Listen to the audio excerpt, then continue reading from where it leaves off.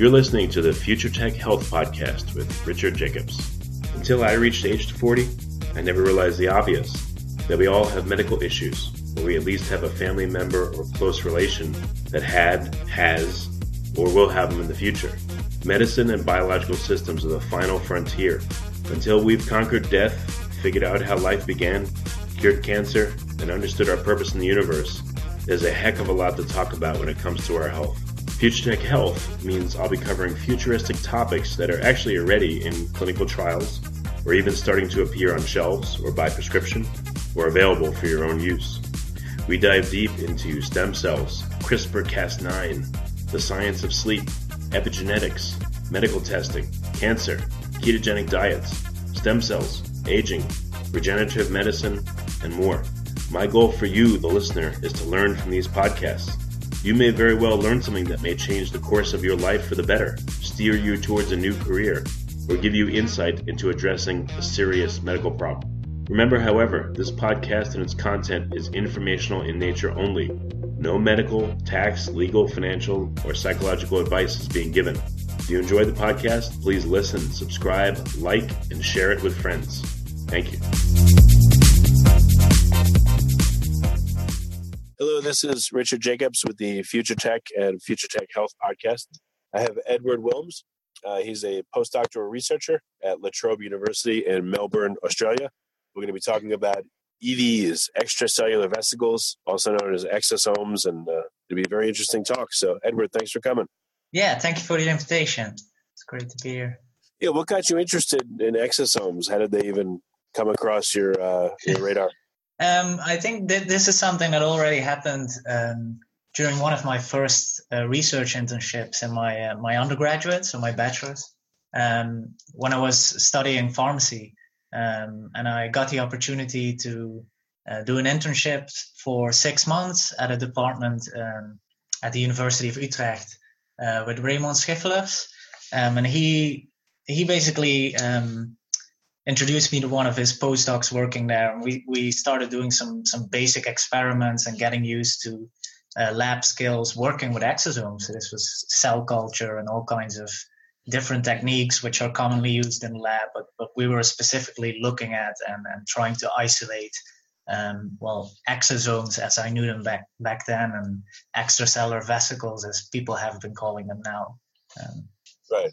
So in what context are you studying EVs?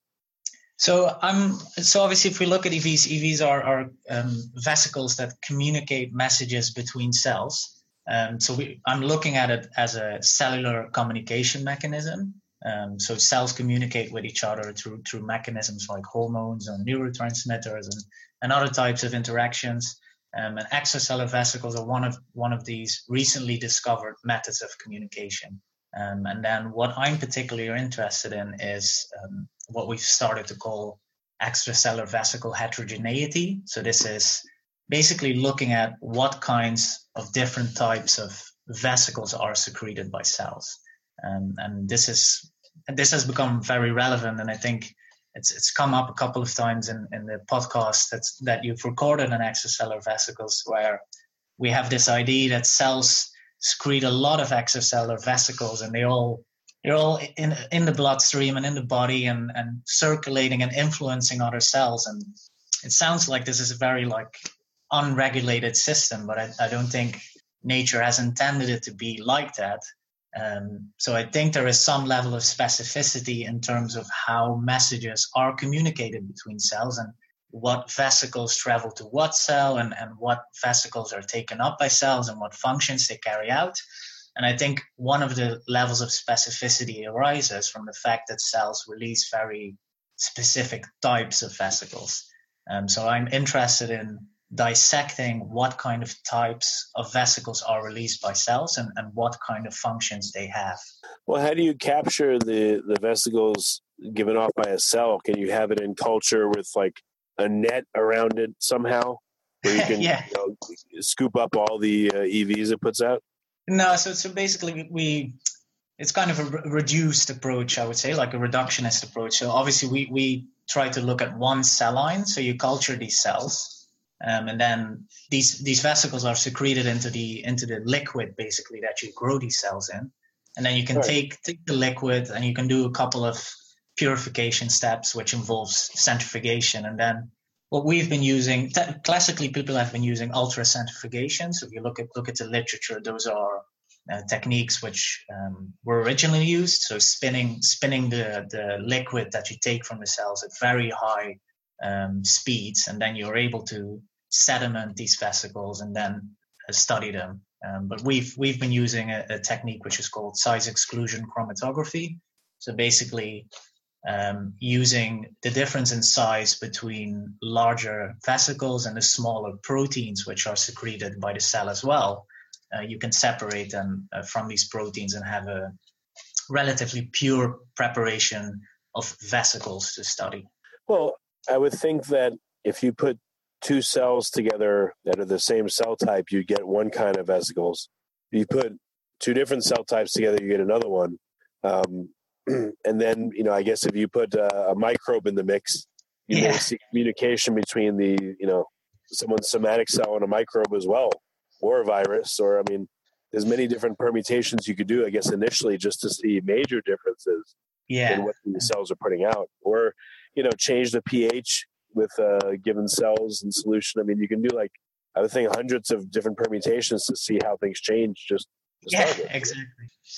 Yeah, this is people have been trying all kinds of different things to influence the vesicles that are secreted by cells, but it's challenging, obviously, due to their small size. First of all, I think that makes it very challenging to study them, and then also, like I said, because there's most likely all kinds of different types of vesicles released, and isolating these and having pure populations is a very very challenging thing to do, which makes it quite complicated, even to study them in a setting of one cell communicating with so cell A communicating with cell B. Even that can be quite tricky.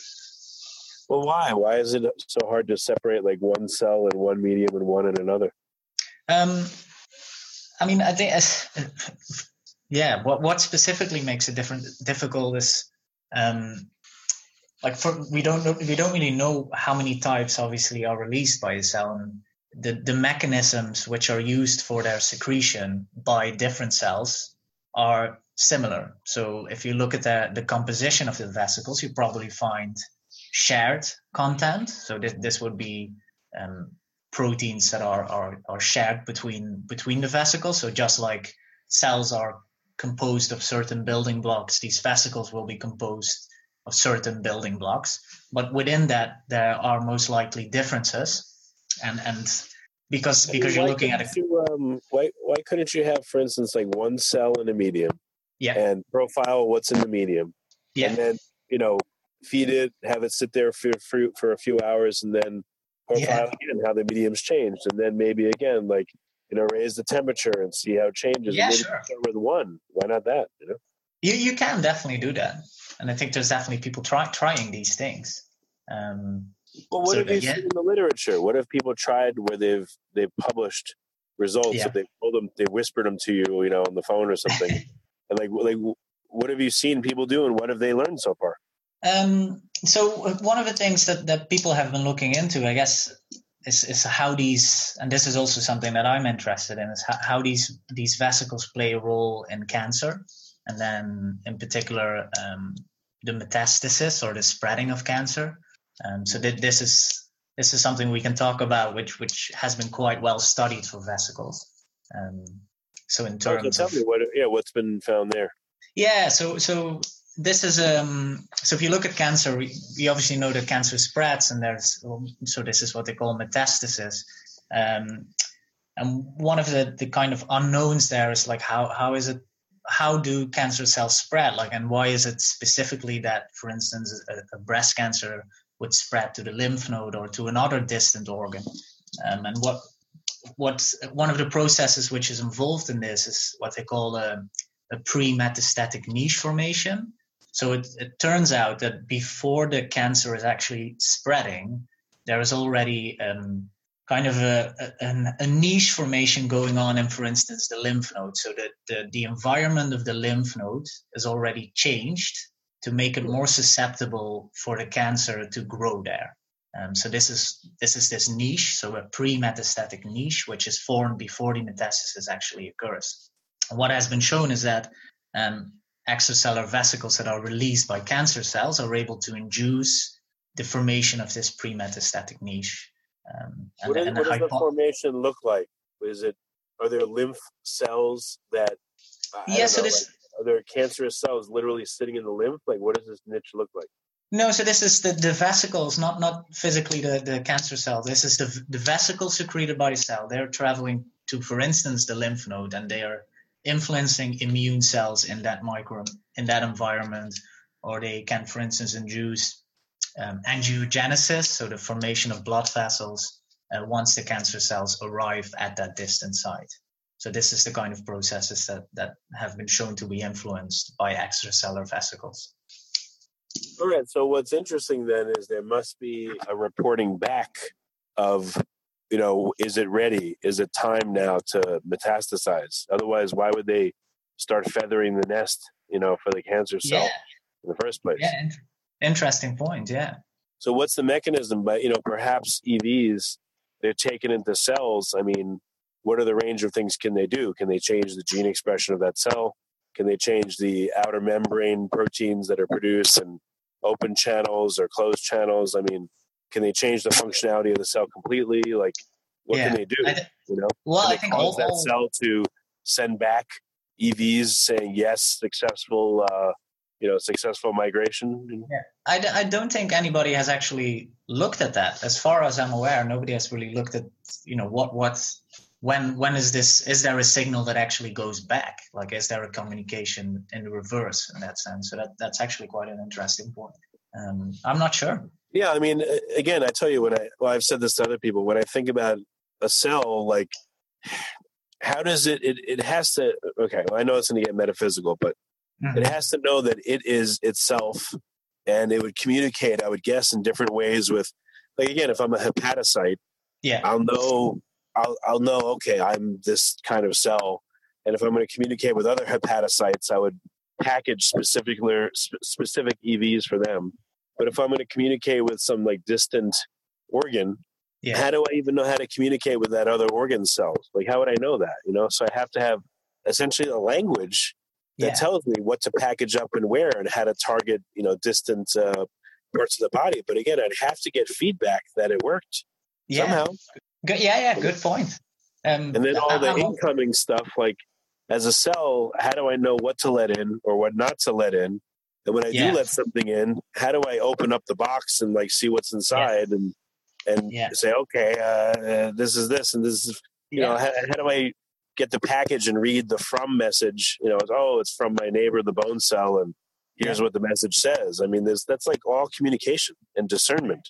This is exactly the point that I guess what I want to raise as well. Like, we see all this and we think this is how it's happening, but there should be a certain level of specificity. And like I said, I think one of the levels of specificity might arise by a certain signature that is present on a given EV. And we haven't been able to show that properly yet. So what kind of vesicle is able to really enter a cell and deliver its messages, and where is there differences in where certain EVs deliver their message to, which is obviously highly relevant, because if you look at, just to change the conversation a bit, if we look at how people are thinking of using EVs, we all want to use these extracellular vesicles. I think this is a big part of literature and a big part of the discussion that is going on is how can we use these extracellular vesicles to deliver certain therapeutics or drugs into the cells. And here it becomes obviously very relevant to know which signature on the vesicle or which type of extracellular vesicle is able to do that trick, because that's the kind of vesicle you want to package your therapeutic in. Well, and we don't have an answer to that yet. Yeah, one way is to look at it that way, but the other way is what is the primary way by which a cell takes in a vesicle? Like, where is that discernment happening? It sounds like it's happening at the outer membrane, the lipid bilayer, right? That's where it's happening. Yeah, I think there's probably surface interactions going on, which allow a cell to decide if this vesicle is even allowed into the cell, yes or no. And then, so what if you were to profile? Is another huge job, but what if people were to profile, ideally, all the cell types, let's say in the human body, their outer membranes? What does it look like? Yeah. And then we could make this kind of cell, what other kinds of cell could it potentially communicate with, or what would it need to be able to make a vesicle? What properties would it have in order to enter into these other kinds of cells? Perhaps then we would see a pattern like, the membranes of these kinds of cells are highly selective and very little will get in, while these other membranes, they'll take anything in, Yeah, I think it's a very interesting approach. And there are some people that have looked at uptake of vesicles between different cell lines. So again, studying in a more reductionist approach. So looking at one cell line, if you feed this cell line vesicles, how many are taken up? Looking at another cell line, feed the same amount of vesicles, how many are taken up? But I think dissecting from that information what actually dictates the yes or no signal is very difficult. And I think it's especially difficult with extracellular vesicles because you're not just looking at one protein. You're looking at a composition of proteins.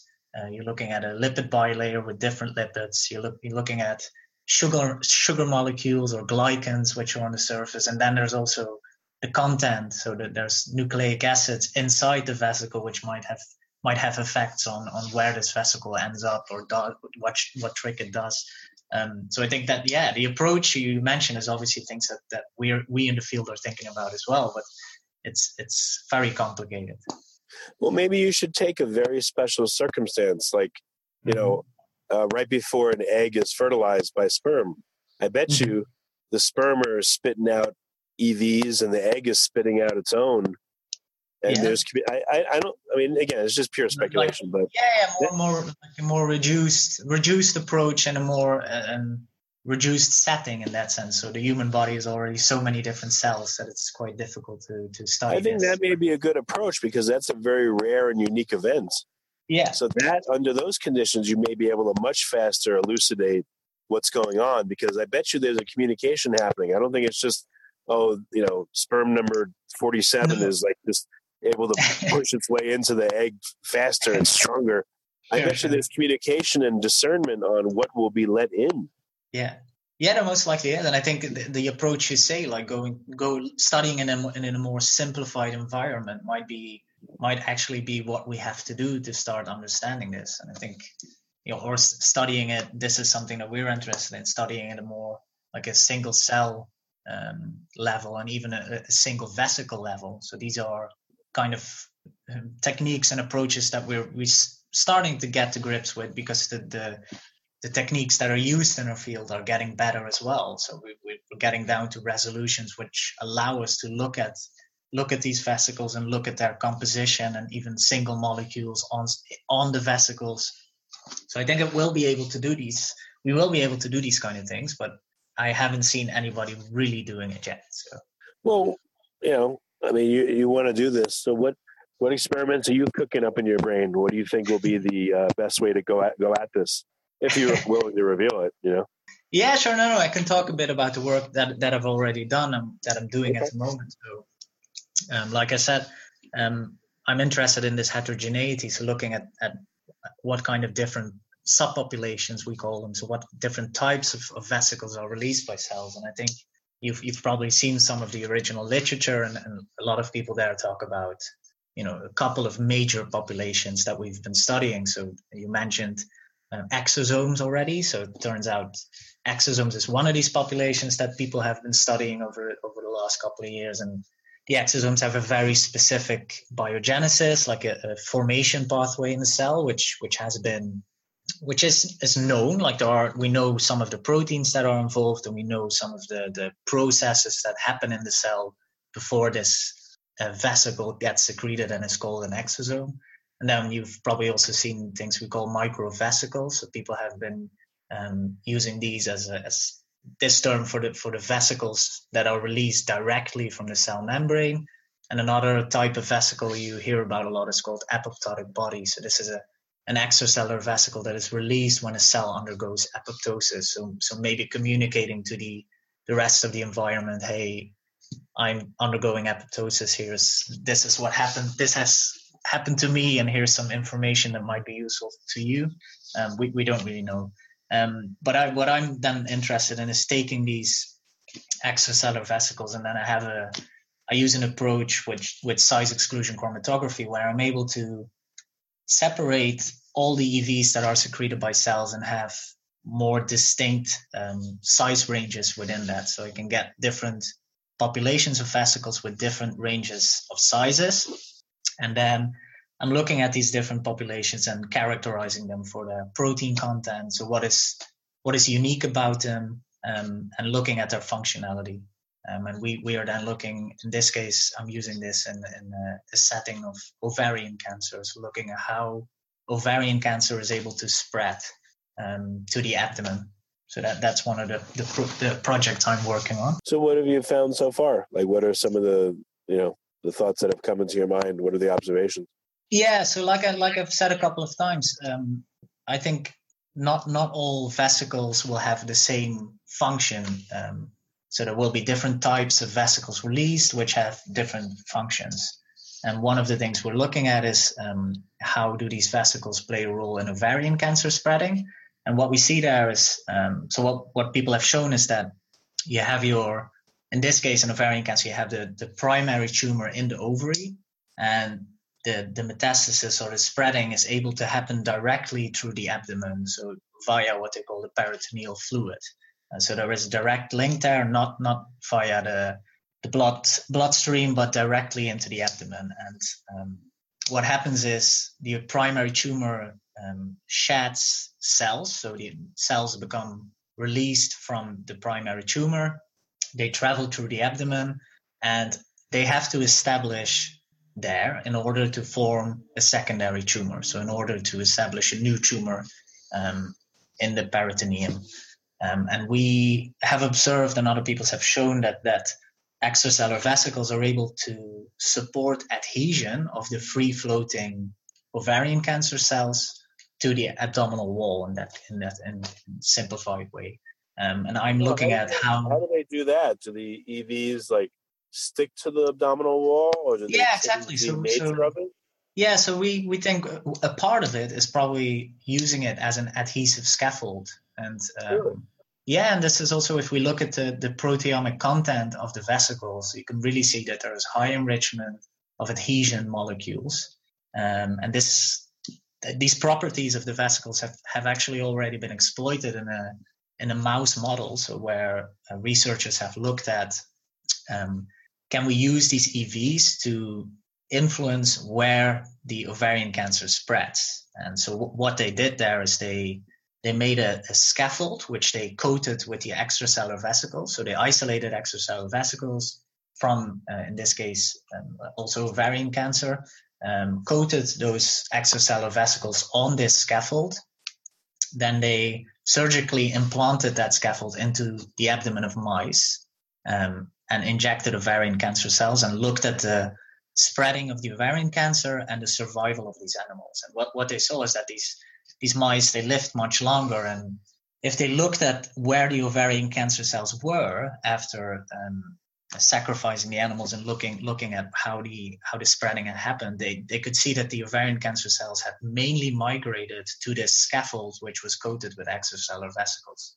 So they call this approach, they call it a pre-metastatic niche mimic. So it's like mimicking the pre-metastatic niche formation, and this basically shows you that extracellular vesicles have play some kind of role in mediating where these cancer cells end up. So that's quite interesting.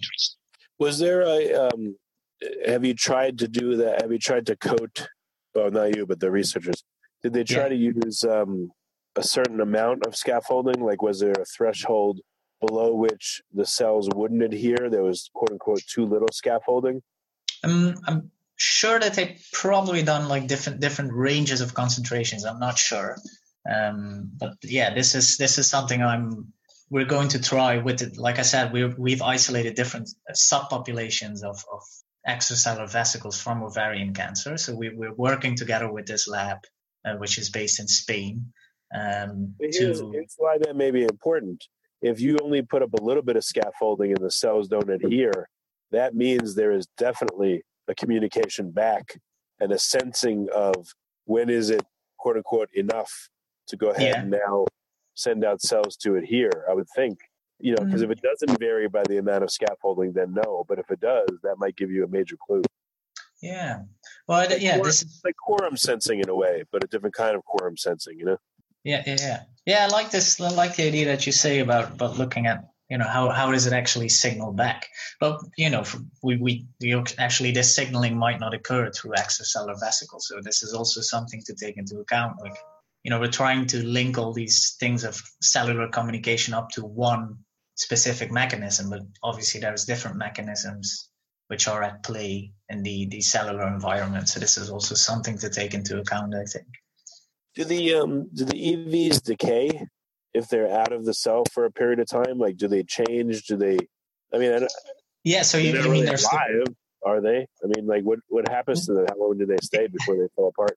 Yeah, good question. So there's stability. So in actually, like, I don't know how there are some studies out there which have used isolated EVs. So they purified EVs and then used certain labels, injected them into mice and looked at their biodistribution. So where do these vesicles go? How long are they in the circulation for?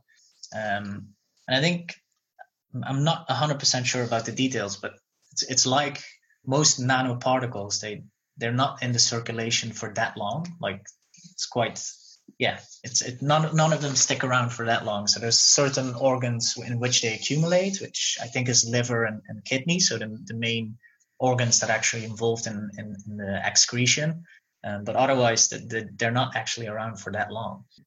But when they do adhere, though, and they become a scaffolding, like, do they preserve their form, or do they turn into a semi-scar tissue? Like, what happens to them? Do they, if a lot of them are there as a scaffolding, do they attract the immune cells? I mean, do we know what the fate of them are once they've made a scaffolding? No, we don't actually know that. No, I don't know what exactly happens, and if there's maybe also different cells which adhere to them, which is very likely. But there might be some, because they are ovarian cancer-derived vesicles, there might be some level of specificity towards ovarian cancer cells.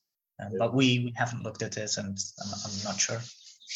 I mean, there's 8 million questions. Like, tumors are heterogeneous, right? So as well. Are they? Is the tumor? I mean, which cells? I don't think they're randomly shedding cells. Maybe, but let's say a tumor has 100 different kinds of gene expression variations in the cells. What kind of cells are there? Any predominant kinds that end up going to form the metastasis once the scaffolding's there? Is there any preferentiality or not? Yeah, I think there's I don't know in terms of is this actual, like, there's likely ovarian cancer cells which are more prone to spreading. So I've seen some information about this in the literature, but I'm actually not sure if these. You would assume that these are also the cells which end up spreading and adhering to your scaffold. So that's something which would be very interesting to check. No, but even if you just confined yourself to the ovarian cancer cells themselves, again, the tumors themselves are heterogeneous.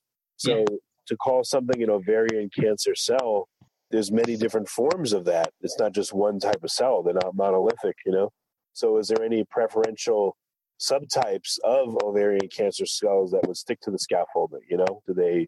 It's just so many questions. Like, it's crazy. There's definitely a lot of questions, which keeps us busy, I guess. Lots of research to be done. A lot, yeah. Huh. So, all right, well, I've been asking you all the questions. I mean, any insights that have jumped out at you since you've begun this work? Anything that really, blows your mind, or any directions you see to go in the near term that you're working on? that I'm working on myself. Oh my. Even in partnership, but specifically, what are you going to be doing? Like I said, I recently moved lab. So this is my first postdoctoral research position, and moved from the UK to Australia. And the lab that I'm currently working in is very interested in Alzheimer's and neurodegenerative disease. And one of the things that we're trying to do is come up with an early detection mechanism for Alzheimer's or neurodegenerative diseases. And I think there as well, it's the same. We're fishing for a certain signature which could give us a clue about if there is development of Alzheimer's going on. So kind of trying to optimize that by looking at the different types of vesicles that are released and finding a more sensitive way to actually isolate and look at the specific vesicle which is relevant in that setting. So I think development of a biomarker, which we would call it, so a way to have an early detection and look at, for instance, efficiency of treatments. That's something I'm quite excited about. Okay. I don't know, what would be a really exciting result for you to achieve in the next few years with your research? Yeah, I think for me, getting a better insight in the different types of vesicles and working out which interactions and which protein composition or which signature of a vesicle dictates what a vesicle does. So like I said before, I don't think all of the extracellular vesicles that are secreted by a cell are doing the same thing. So that there must be some kind of something is dictating what they do. And this could arise from the fact that they release different types. Could also actually arise from the fact, the context in which this vesicle is reaches. So it's almost like a nature-nurture discussion. It's yes, this vesicle has a certain makeup, but it also depends on the environment it finds itself in. So, for instance, the cell it reaches or the state of the cell it reaches on what that vesicle is actually going to do. But for me personally, I think I would really like to find out what is governing this. So what kind of characteristics are dictating what the vesicle does, and then that also will allow us to have a better insight on how to use these vesicles as therapies. Because like I said, not all of these vesicles might be able to enter the environment of the cell. Some of them might not even enter. They might just signal from the outside. So what is unique about the vesicle that goes into the cell? And can we take those characteristics of that specific vesicle and make a I don't know, almost like an artificial vesicle which has those characteristics, and can we then use that vesicle to deliver drugs into cells? I think that's something I would like to contribute to. Well, how many EVs do cells put out? Do they put out hundreds or thousands or millions? Any sense of the rate and the number? I don't know. Yeah, I don't know the exact number, but it's from what we see, it's a lot. And I think this is also what has been blowing my mind. I don't think they can all be doing the same thing. I don't think that the nature has intended it to be that messy. I'm sure they're not all doing the same thing, but no, yeah. Again, what does that tell you if a cell puts out 10 different kinds of vesicles? Yeah. But it puts out 1 million of this and 5 million of that, and only 45 of these or 2 of these. Have you seen vast differences in the number of EVs, even though they're different types? Not specifically in that sense. We do observe that there is definitely a release of the more smaller population of vesicles. So there's definitely more of those that a cell secretes. But what is actually dictating that, or if that makes them more or less important than the larger vesicles, we don't know. Well, sorry, and then you said some bud off from the membrane, but some are created internally. Where are they created? The endoplasmic reticulum? What? In a particular organelle, or where do they arise? These are organelles that are involved in that endoplasmatic reticulum, and then there's the formation of what they call the multivesicular body. So I think this is something that has come up in your previous podcast as well. So it's basically a structure that is formed into which vesicles are formed as what they call intraluminal vesicles. So there's lots of tiny vesicles within that multivesicular body, and then that multivesicular body fuses with the cell membrane, and the vesicles that are released from that multivesicular body are then called exosomes. And is the cell releasing them in big bunches or one at a time? I'm not sure. I'm actually I think there's probably multiple multivesicular bodies in a cell at any given time, but how they actually, what the dynamics of release are, I don't know. These are all things which haven't been studied in that much depth, to be honest. Yeah. Out of all these questions, are there groups looking at all of these, or is there so much to do that, and is it so new that most people are not looking at most of it? Like where do you see the focus, in the EV world? I don't know if if you have your eyes on a lot of the literature, you probably do, but where are the main thrusts in the EV world you see right now? Well, I guess it depends also on what kind of part of the EV world people are studying. I think, like I said, it's a very interesting field, and also something very interesting to study, because it's not just one protein. It's a collection of signaling molecules which are in one package. So there's a lot of people, like I said, that are focused on using these vesicles as what they call a drug delivery tool. So it's like, how can we use these vesicles to deliver medication? So there's even a lot of companies looking into this now. And then there's people who are very interested in the underlying, so what we call the biogenesis. So how are these vesicles formed? So this is, like, for instance, Clotilde Tari. She's quite a big name, a well-established name in our field, and she's really looked at the biogenesis of exosomes, so really dissecting this process that I just described with the multivesicular body, sorting of vesicles, and the release upon fusion with the plasma membrane. So that's, in that case, that's Paris, so that's France. So there's a lot of people working on this, which makes it, like I say, it's a very exciting field, and it depends on what area of research you're interested in, where the main focus is. Okay. Well, very good. So Edward, I know all I did was ask like 8 million more questions that could be answered, but hey, that's the nature of it. No, that's. I mean, it's like I said, it's very interesting to discuss all these things, and I think there's still a lot of unknowns. I think that's what makes this field interesting as well. But it's highly promising, obviously. Like you say, cells are releasing lots of these vesicles, and surely there must be a reason why they're doing it. So I think, it will. There's not any poor souls out there who say it's all random, is there? There probably is. Well, there probably is, and I think, if you look at this is something that comes up. If you look at, how we thought about these vesicles originally, people are like, oh, this is just cellular debris. So it's just, basically it's the cells putting out their trash, right? And I think still maybe a fraction of the vesicles which are actually released might be trash. Like, they might actually not be doing anything. But we can't, like I say, we don't know. Like, there is no way at the moment to distinguish between those two, because we haven't been able to really look at like a single vesicle level. So it's like I say, like, why is this one specific vesicle able to enter a cell and deliver a message? Why are they all able to do that, or is it just one particular vesicle? And what is unique about that vesicle compared to the one that wasn't able to do that trick? So I think these are the kind of questions which really excite me, and I think are very relevant to answer. Okay. Well, very good, Edward.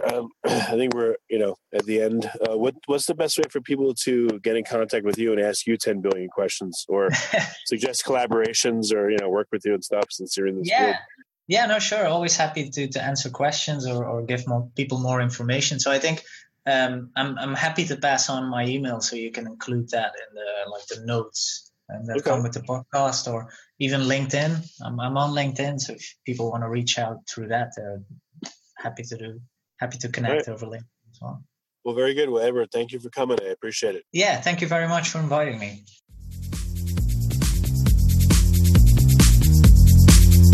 You're listening to the Future Tech Health Podcast with Richard Jacobs. Until I reached age 40, I never realized the obvious, that we all have medical issues, or we at least have a family member or close relation that has, or will have them in the future. Medicine and biological systems are the final frontier. Until we've conquered death, figured out how life began, cured cancer, and understood our purpose in the universe, there's a heck of a lot to talk about when it comes to our health. Future Tech Health means I'll be covering futuristic topics that are actually already in clinical trials, or even starting to appear on shelves or by prescription, or available for your own use.